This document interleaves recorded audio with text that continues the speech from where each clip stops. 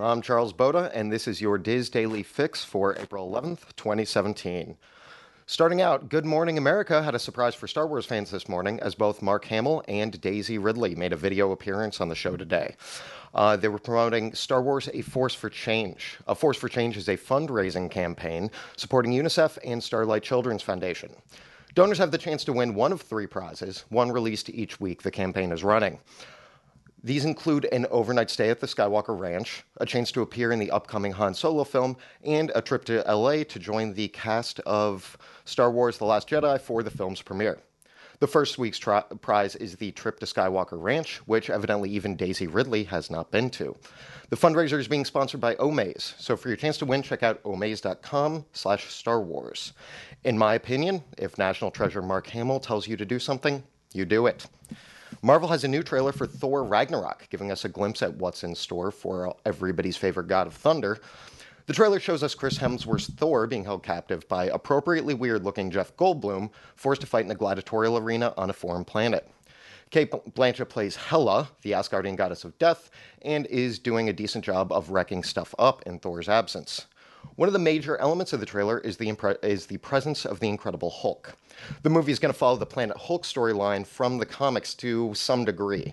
Planet Hulk saw the not-so-jolly Green Giant ejected from Earth for causing too much destruction and winding up on Sakaar, I'm assuming I'm pronouncing that right, a planet where he was forced to fight in a arena Conan style. Now, Planet Hulk in the comics was just great, and I'm really happy that I get to see a little bit of it in the movies, so really looking forward to that. Ragnarok opens in theaters November 3rd, 2017. Now, reminding Americans that we don't hold a patent on ridiculous court proceedings, the UK Supreme Court has ruled that a father has broken the law by taking his daughter out on a Disney vacation. John Platt had failed to pay a £120 fine for removing his daughter from school for the trip. Lesser courts ruled in his favor, given that his daughter's attendance was good overall, but local officials deemed the issue worthy of the nation's highest court. 5 justices ruled that schools have the right to establish what constitutes good attendance and enforce those rules.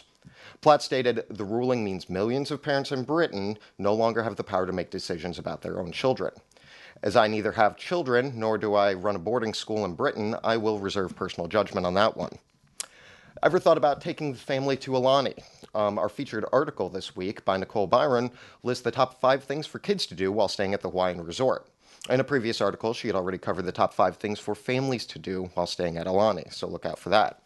Trending on the boards today is a thread that was started by poster General So on the Disneyland forum that posed the question, fun celeb sighting the other day, who have you seen lately?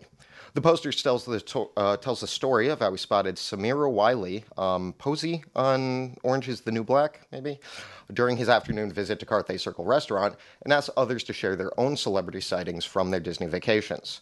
Look for this thread at disboards.com and join the conversation. I am looking forward myself to seeing National Treasure Mark Hamill at Star Wars Celebration this weekend, and that's the main celebrity encounter I expect to have. Later today on Diz Unplugged, along with news, the team will be reviewing Disney Springs Polite Pig, which I had the fortune of eating at yesterday, so please look forward to that. Now for the weather. Today in Orlando, we have a high of 83 and a low of 61 with mostly sunny skies. Those in Anaheim can look forward to a partly sunny day with a high of 74 and a low of 54. And that's going to be it for me today, but join us tomorrow for another installment of your Daily Fix. Goodbye.